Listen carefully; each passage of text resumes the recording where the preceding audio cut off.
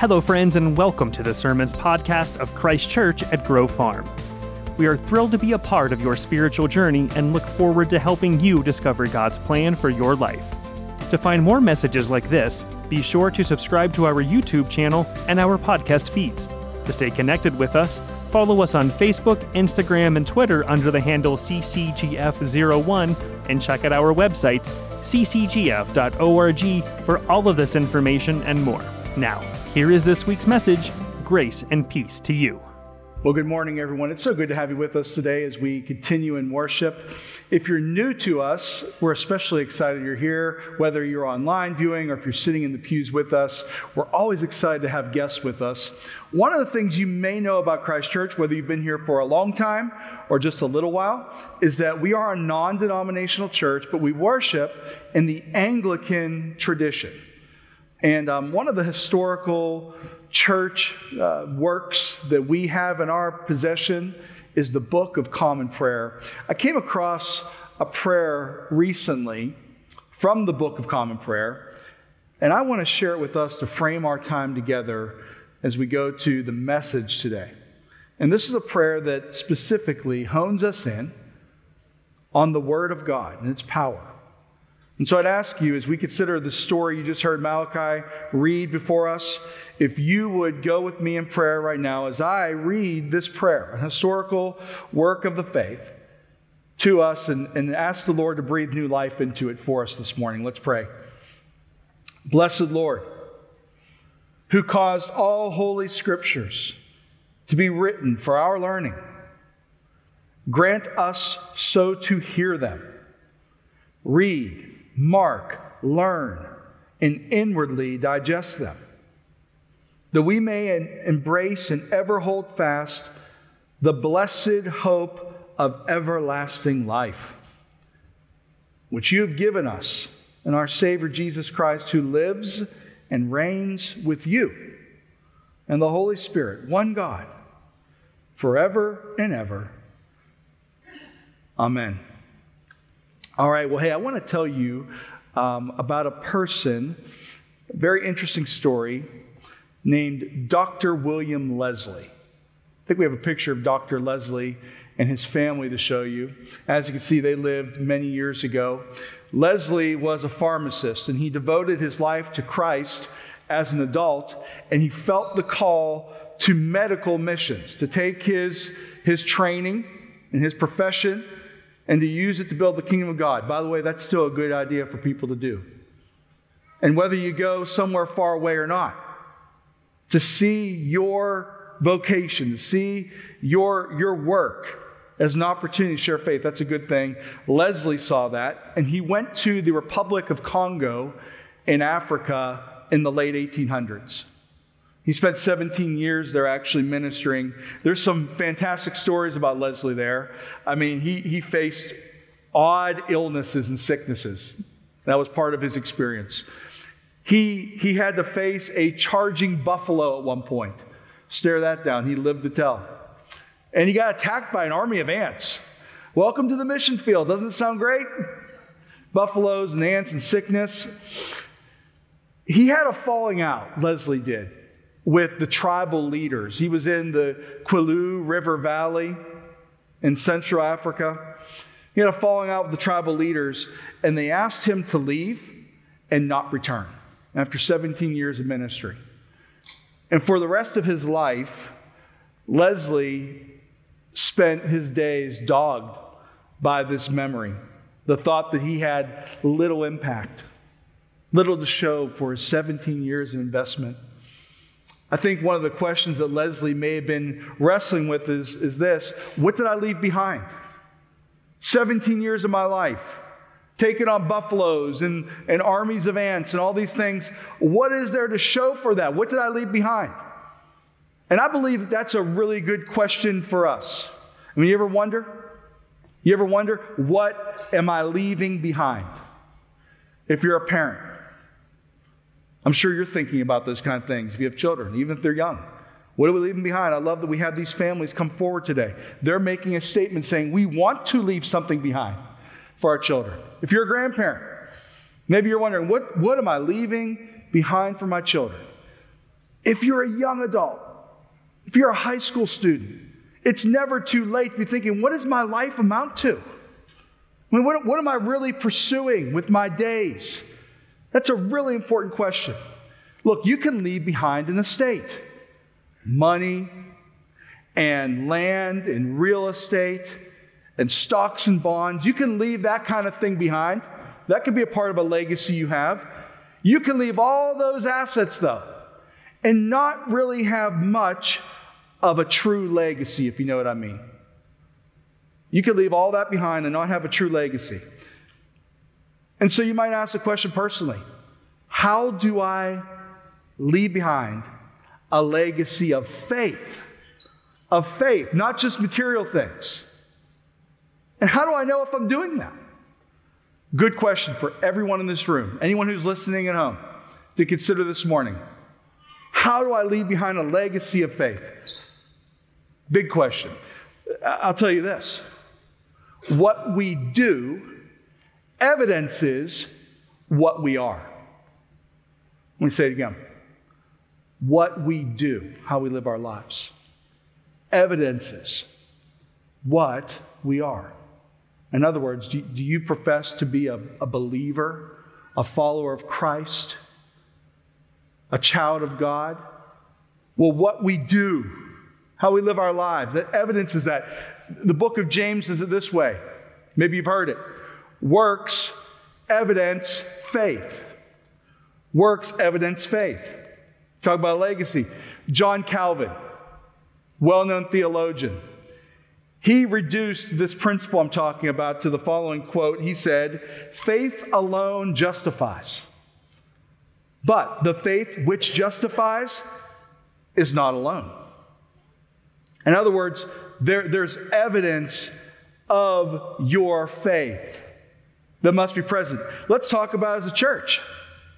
What legacy are we leaving behind for future generations? For the little babies, the little ones that are up here. What legacy are we creating to pass on to these precious little children? Those who are downstairs, our middle school, our youth, the next generations. What is it that we're leaving behind for them? You know, think about this. There are many of the people in our audience today, whether again online or in the room, who we could say, how do I put this, are on the back nine of life. You know what I mean? The back nine of life. When you think about that, what significant, bold evidences of faith will be intact when we are no longer in this room, when we are no longer on the membership rolls of this church? What will be intact? What is it that we're leaving behind? And so once again, I say to us as a church, what we do evidences what we are. We claim to be evangelical. We claim to be a family. We claim to put an emphasis on reaching our city and our nation and the world with the gospel of Christ. Well, what we do evidences what we are.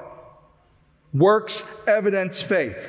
That question that Dr. Leslie probably had in his mind of what have I left behind? What did I leave behind? It's a good question for us. That same question, what are we leaving behind? I'm going to put you to the Word now and point you to the Word. And the story that we just heard read, that was told by Jesus from Matthew 25, I believe challenges us to think about these matters, to think about legacy, so to speak. And I want to say this, as I studied this passage, I believe this is very clear about what we're hearing today, Matthew 25, and this story that's traditionally known, the parable of the talents. I believe that it is first and foremost a warning. It's a warning to the listening audience. It's a warning about idleness. More than it's an encouragement to faithfulness. I really believe that this is a warning. And the other thing I would assert is this teaching from Matthew 25. I believe that it's specifically addressed to the church. And so I'm going to address you today and speak to you as a body of believers. Many of you, of course, are a part of Christ Church. Right now, this is your home. Others who are listening, you're a part of another church. I'm addressing you as people who are a part of the church of Jesus Christ. Now, look, there's absolutely application for the individual. That's true as well. But I'll be addressing you as a people. Let's go to the text once again. There are two things I want to draw out, two themes. The themes are watching and witnessing. Watching and witnessing. Let's talk about watching first. And I'm going to read to you verse 19 from Matthew 25. Remember, there was a man who went on a journey, called his servants in, and entrusted his wealth to them. Look at verse 19 of Matthew 25. It says this: After a long time, the master of those servants returned and settled accounts with them. After a long time, it says. Well, let's make this really clear. Let's get the imagery here, okay? In this parable, in this story, Jesus is the master. He's the one. Jesus is the master whose departure and return frame the events of this parable.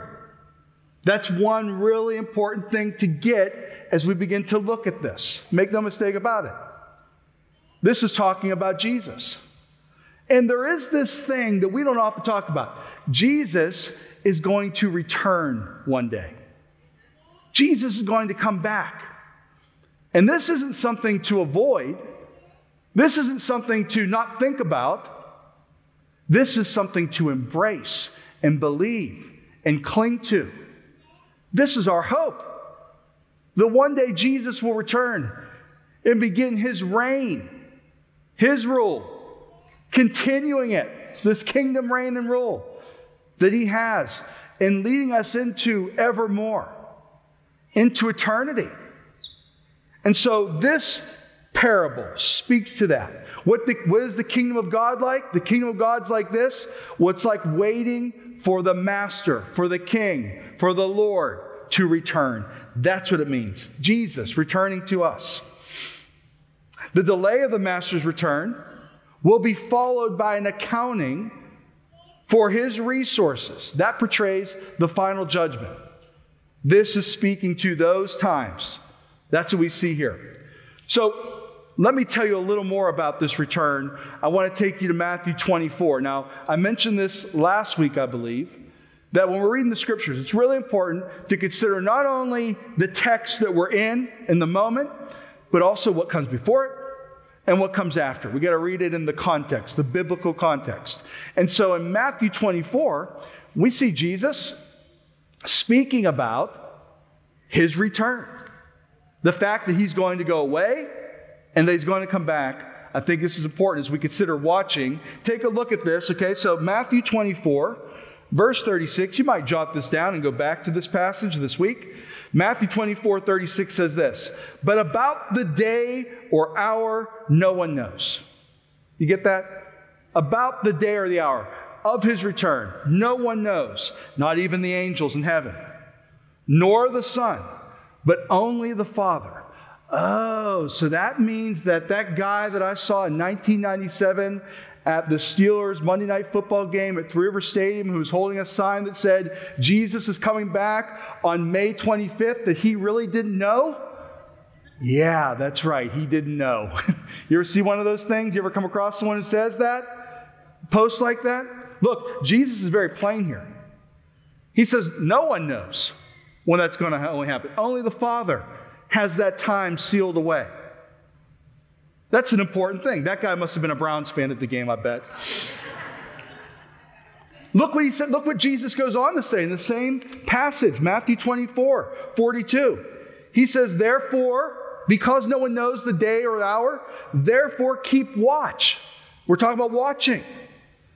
This story of the talents encourages us to watch. Therefore, keep watch, because you do not know on what day your Lord will come. There's a certain sense of ignorance we have about the Lord's return. We believe he's going to return, but there's ignorance of it. And so ignorance of the time of Jesus coming, again, should result in constant alertness. One of the things that you and I should be living our days is as people who are very much alert. I mean, maybe the guy with the sign was onto something. Maybe we should live like we know it's coming tomorrow, as if it really were going to happen when we least expect it. And that we should be living our lives with a sense of urgency because we're watching. The parable of the talents is pointing us to be people who are watchful. And alertness must be accompanied by dependable and faithful stewardship. You say, well, how do I watch? How do I await this day? Well, I think it could be boiled down again to dependable and faithful stewardship. After all, this parable does speak to talents, doesn't it? It speaks to talents. You know, Dr. Leslie, the man I told you about at the top of the sermon here, was haunted by the thought that he had wasted 17 years in Congo. That's because he knew that being watchful meant to be faithful in service and stewardship of what God's given us. It's why we have to wrestle with what we're leaving behind as a congregation, as a church, as a people. Being watchful means that we are dependable and faithful in stewardship. So the question is, will we be dependable with His resources? Will we be dependable using what God has given to us? The talents. And by the way, in a lot of translations, this parable would read as the parable of the talents. What you heard in the translation we read today, and it's a good translation, it's a faithful translation, talked about putting money and talked about gold, right? Well, traditionally, this has been translated as a parable of talents. Let me tell you about talents a little bit. You tend to think of talents as giftedness. In fact, our word talents comes from what Jesus taught here. And we tend to use talents when we're talking about someone who is extraordinarily gifted. Oh, they're talented. But what this is saying is that everyone who follows Jesus has talents. Now, this word talents, in ancient times, in the times of Jesus, it was actually a money measurement. It's a measurement for money. And a talent was equivalent to 20 years' wages. Think about that. 20 years of wages. One talent was about the equivalent of 20 years of wages. So someone who got 5 talents, we're talking about 100 years of wages. That's like insurmountable wealth. More wealth than you can imagine. More wealth than a person could accrue in a lifetime. Even 2 talents. Even 1 talent is something that is significant and considerable from God. And these talents are meant to speak to the greatness of God's gifts to His people. Look, you have talents. You have giftings, and they are worth more than gold. You say, well, I'm not that talented. Yes, you are. If you've got 1 talent, you've got a whole lot. You got something that's worth more than 20 years of wages. In other words, a whole bunch. It is more than its weight in gold. Talents are not to be taken for granted. I would say this, and I say this without boasting. I believe in my year here that Christ Church of Grove Farm is a 5-talent church. This is the kind of church that has incredible resources, incredible degree of education. We've got financial resources. We've got leadership. We've got influence. I could go on and on and on. Not bragging. God has given this church great talent. It's a 5-talent church. What are we going to do with that? Let me give you an illustration of this. So I went several years back on a vacation with my wife Lisa and her family. And we rented a little beach house. My father-in-law made sure we had a good place to stay. And he really enjoyed the family staying at this beach house. And you know, whenever you have a beach house, you're responsible for making sure you get everything picked up at the end of the time and cleaned up to a certain degree, right? Well, my father-in-law took this to an entirely different level. When we got to the end of the week and we had to pack our stuff up, he had us take our luggage and wait outside. He shooed us all out of the house. And he went around personally and made sure everything was picked up. And then at the very close of our time on the vacation, he finished by getting down on his hands and knees as he was leaving the house and wiped off his footprints so there wouldn't be a trace of the fact that he was in the building. That's a whole nother level of stewardship, isn't it, my friends? And you know what? My father-in-law is that kind of guy. He's the kind of guy who says, look, I want to be faithful when the master of the house returns. I want him to see me as someone who's a good servant, who's a good steward of what I've been given. And so I'm going to wipe the footprints even. There's not going to be a trace of the fact that I was here. I think that's a good picture for us. And, you know, I hope that we're the kind of church that takes the details of being a part of the kingdom of God and stewarding the resources, the 5 talents that God's given us so much, that we get down on our knees and we wipe the footprints. Do you get what I'm saying? That's the kind of church we want to be. Will we be dependable using his resources as we watch and we wait? This is about watching. And one of the things we do as we watch is we use his resources dependably. Let's go to the second W. So we talked about watching. I got another W word, and the word is witnessing. Now, when I say witnessing, some of you think of personal evangelism. That's a good thing to think about. Today, again, I'm speaking to you as a church. And so I say witnessing, I'm talking about testifying to the greatness of God with all that we are. So I believe this passage speaks to witnessing. Let's take a look at this, okay? So again, I take you to the text. Matthew 25, verses 16 through 18. It says, the man who had received 5 bags of gold, that would be 5 talents, went at once and put his money to work and gained 5 more bags. So also the one with 2 bags of gold or talents gained 2 more. But the man who had received 1 bag went off, dug a hole, and hid his master's money. Listen, to be alert, to be watching, we're talking about watching and now witnessing. To be alert is to actively exercise the gifts and opportunities we have for the service to the kingdom of God. That's what it means. We've got to be alert. And as we are, we take every opportunity. We take the gifts that we've been given and we use them for service in the kingdom of God. We've been entrusted. I mean, the 3 servants here in the story were entrusted with the riches of God. Much of it. That's not real gold, by the way. If you're wondering, should I come and take some of that? No, it's not real. I promise you. No. These servants were entrusted with property. And God has entrusted us with the stewardship of his gospel. We're entrusted with that stewardship to the church. That's been entrusted. Let me take it back to Mr. Leslie, Dr. Leslie. Dr. Leslie, I think, probably felt like he had dug a hole and put his talent in the ground, like that 3rd servant. He felt like he had taken the gospel and he had buried it and he had nothing to show for it.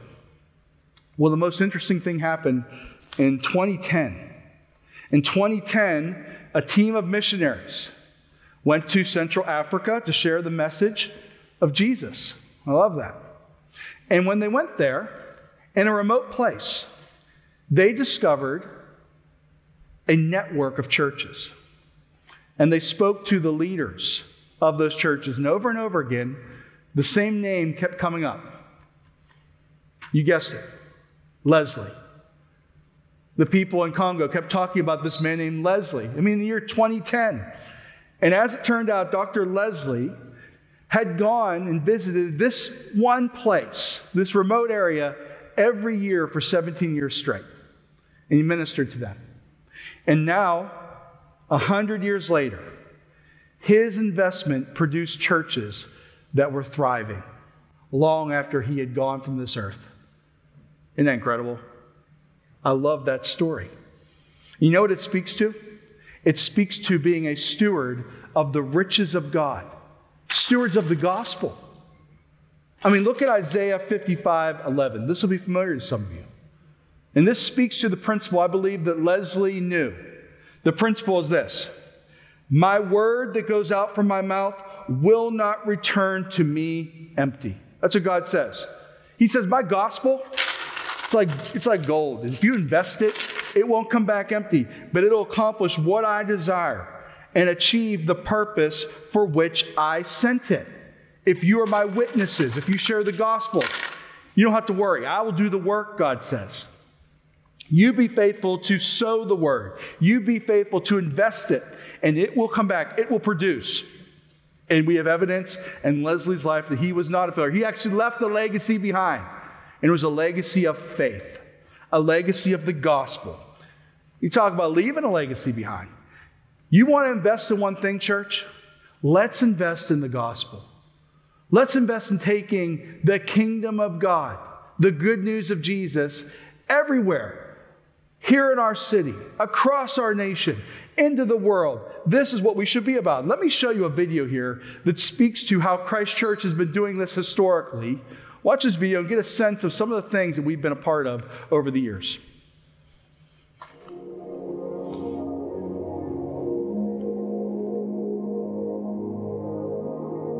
On my first trip to Uganda, they had nothing. They had no clean water.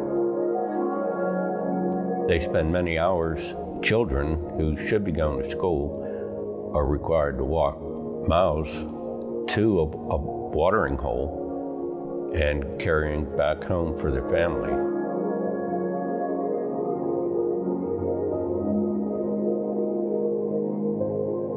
And that's when we started providing clean water. And up till now, through the years, I would say there are 1 million people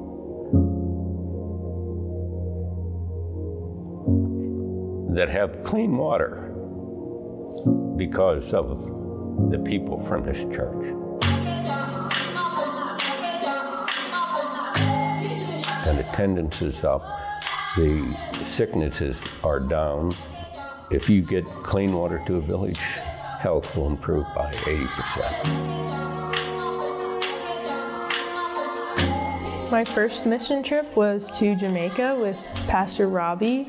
God was calling me to fulfill his great commission to make disciples in the world.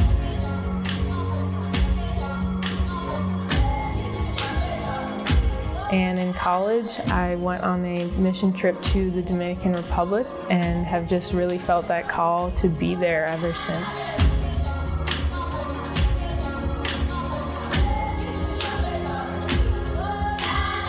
I will be serving for the next 8 months in the Dominican Republic.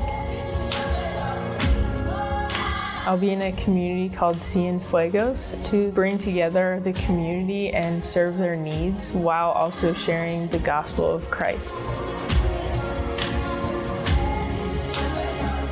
If anybody out there thinks that they're too old and that they don't have the finances, just tell God to handle that. The whole world needs water. They need missions. Let's put our hands together and celebrate Jim and Katie and others who've served. Man, I love that. And I'll tell you right now, Katie Scott is right now in the DR. She's in the Dominican Republic as we speak. Katie, we pray for you. We love you. Pray God would strengthen you and give you boldness to share the love of Christ and His gospel. Thank you for investing in the gospel in this world. We stand with you. And Jim, look, listen, he's home now, but he's ready to go. He's ready to go wherever God sends him. I love that. But remember this, people of the church. We cannot live off the faithfulness of the past, nor can we live off the faithfulness of others. We celebrate Jim, we celebrate Katie, but God has called each of us to be His servants. And together as a church to band together to invest His gospel and share it, to be His witnesses. It's what we're called to do. So let's not be comfortable. I fear that we've grown too comfortable as a people, as Christians in America, in the West. Our hope is that we would not be comfortable, but that we would feel activated and feel this sense of urgency as we watch and wait for God to be His witnesses in the world. You've heard us talk about our burgeoning partnership with SEAPC, Southeast Asia Prayer Center. Matt Geppert has been here the past 2 weeks to worship with us and to preach and even to share some vision with us. And we're very excited that as we continue to partner on the north side with Urban Impact Foundation and we partner with other organizations that have ministry not only locally but around this country, we can also reach into the world and have an impact there because we're called to do this as a people. And so we feel called to go to one of those unreached people groups that we have on the walls out there. Visit those if you haven't already done that. Cambodia is among those people, those nations, specifically the Khmer people. And we have an opportunity as a congregation to help to build an orphanage. You saw the pictures there of Jim with children in Uganda. Well, in a similar way, we have an opportunity with children in Cambodia. Children who have never, in some cases, heard the good news of Jesus. And we can actually help build an orphanage. This is the kind of thing that we do tangibly to invest in the gospel. I mean, $50,000 for our church to build an orphanage that will house dozens of kids.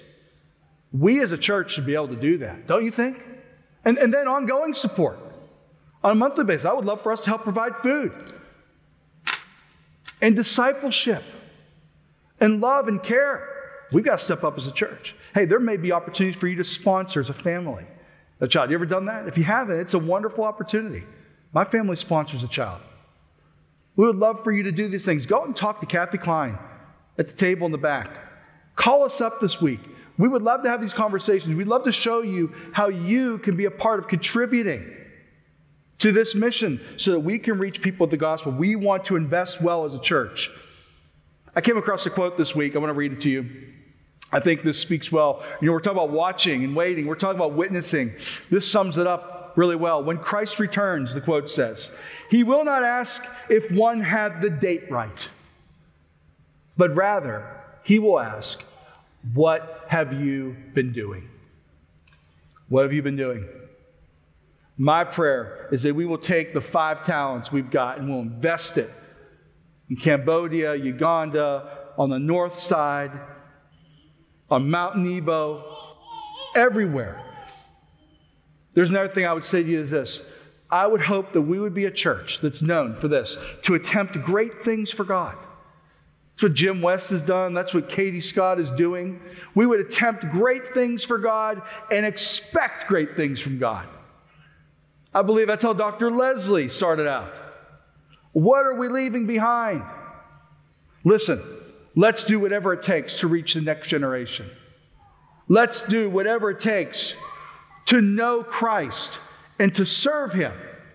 This is what we're about. I got to touch on one more thing in this parable, and that's this. If you heard the end of the story that Jesus told, verses 24 through 27, you may have thought to yourself, whew, that sounds kind of harsh. Honestly, how many of you thought that? When you hear the Master, and I'm telling you this represents Jesus, when you hear it, you think, boy, that sounds really kind of harsh. It sounds unkind. It sounds severe. It sounds very shrewd, His dealings with the servants. What's up with that? You may be wondering.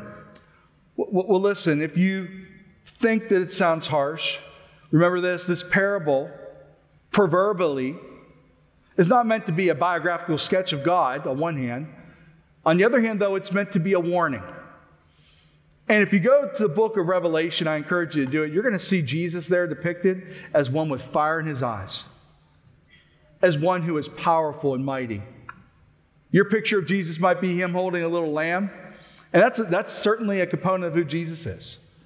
But He will return when He comes back as a conquering king. Make no mistake of it. And so this parable is meant to be a warning. Maybe if I read to you from the Psalms, it'll help you understand maybe this side, this image, this sense of God we get, this harshness, this shrewdness. Listen to Psalm 18, verses 25 and 26. This is on the screens for you. To the faithful, you show yourself faithful. To the blameless, God, you show yourself blameless. To the pure, you show yourself pure. But to the devious, you show yourself shrewd. maybe how we see God is all about our own relationship with Him. It's all about maybe how faithful we are, how blameless we are, how pure through Christ we are, our faith. Maybe it's about our desire. I wonder if that servant who put the coin and put it into the ground, that one talent he had, I wonder if that servant really, really wanted God. Or is his account of what happened merely an excuse? Don't you get that sense? I mean, don't you sometimes feel that way? I'm just making excuses. Perhaps that's what this is about. And so if that's you, if you're one who says, man, the harsh side of God, well, listen, here's what I would encourage all of us to do. Again, from the Psalms, 37, verse 3. I'm going to read this out of the NASB. Trust in the Lord and do good, dwell in the land, and cultivate faithfulness. I like the way that sounds. Cultivate faithfulness. Cultivate. Put something into it. Invest in faithfulness. Just like you go to the gym and you build up your muscles physically, go into the spiritual gym and build yourself up. Cultivate faithfulness. Do you see? We're called to be a people who cultivate faithfulness, and I believe when you do, there'll be blamelessness that comes out of knowing Christ and purity that comes from knowing Christ. It's not ours, but it's given to us by God. And that we will see God as faithful and blameless and pure rather than shrewd. I want to tell you another quick story. It's about John and Teresa Girgo.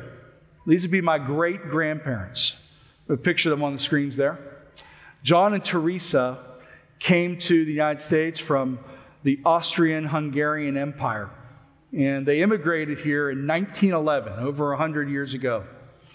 And when they came here, of course, they settled in Pittsburgh, the Mon Valley specifically. They came here to work, to gain some wealth. They came to get a better way of life, like many of your ancestors as well. We're all kind of got similar stories like this. It's not just me. Well, 12 years after that little couple arrived here, my great-grandfather John, working in the mill, got a foot infection. Foot became infected, and he died. He's only 42 years old. And I think about that. Think about this guy who made this journey on a boat, left his homeland, left everything he knew, left his family in hopes of something great for his people. And it all ended so abruptly. I mean, only 42 years old. I wonder what Grandma Teresa thought. I wonder if in her darkest moments she was discouraged and thought, why did we do this? Why did we leave our people to go to a place where they don't speak our language? Why did we leave our families? Why did we leave the farmland that we had as home? There was a sacrifice, certainly, that went along with their journey from Austria-Hungary to America. And I believe that sacrifice that they made maybe wasn't realized in their lifetime, but I'll tell you what, my grandfather, his son, and my dad, and me, and my children, we're blessed by the sacrifice that they made to go across the ocean and have a different life. I mean, hugely blessed. Changed our world, changed our family line forever through what they did. You didn't get to taste the fruit of it. You know, in a similar way, there's a higher picture that I'll point you to, and that's Jesus. Jesus left his home in heaven. We hear that he left his place at the right hand of God. And he came a great distance, so to speak, to go from heaven to earth. And he died at an early age. We believe around the age of 33. And what was it about? It was about his sacrifice so that people could truly live. So they could know the Lord and have everlasting life. He left something behind for us. Grandpa John left something behind for me. Jesus left something greater, far greater, behind for all of us. There's a great legacy he has. So again, I take you back to where we started. What are you leaving behind? What are you leaving behind? I'll tell you this, never be content with a profession of Christianity without practice. Never ever. Don't be content with that. We must practice our faith. Let's not just talk about faith. Let's not only feel the importance of faith. Let's be a people who do something too. It will require sacrifice. My last statement. Followers of Jesus. We have been equipped to serve Christ and to use our gifts to extend God's reign and His rule, His kingdom. May we take the talents that have been given to us and invest them incredibly wisely and use them for God's glory. Amen.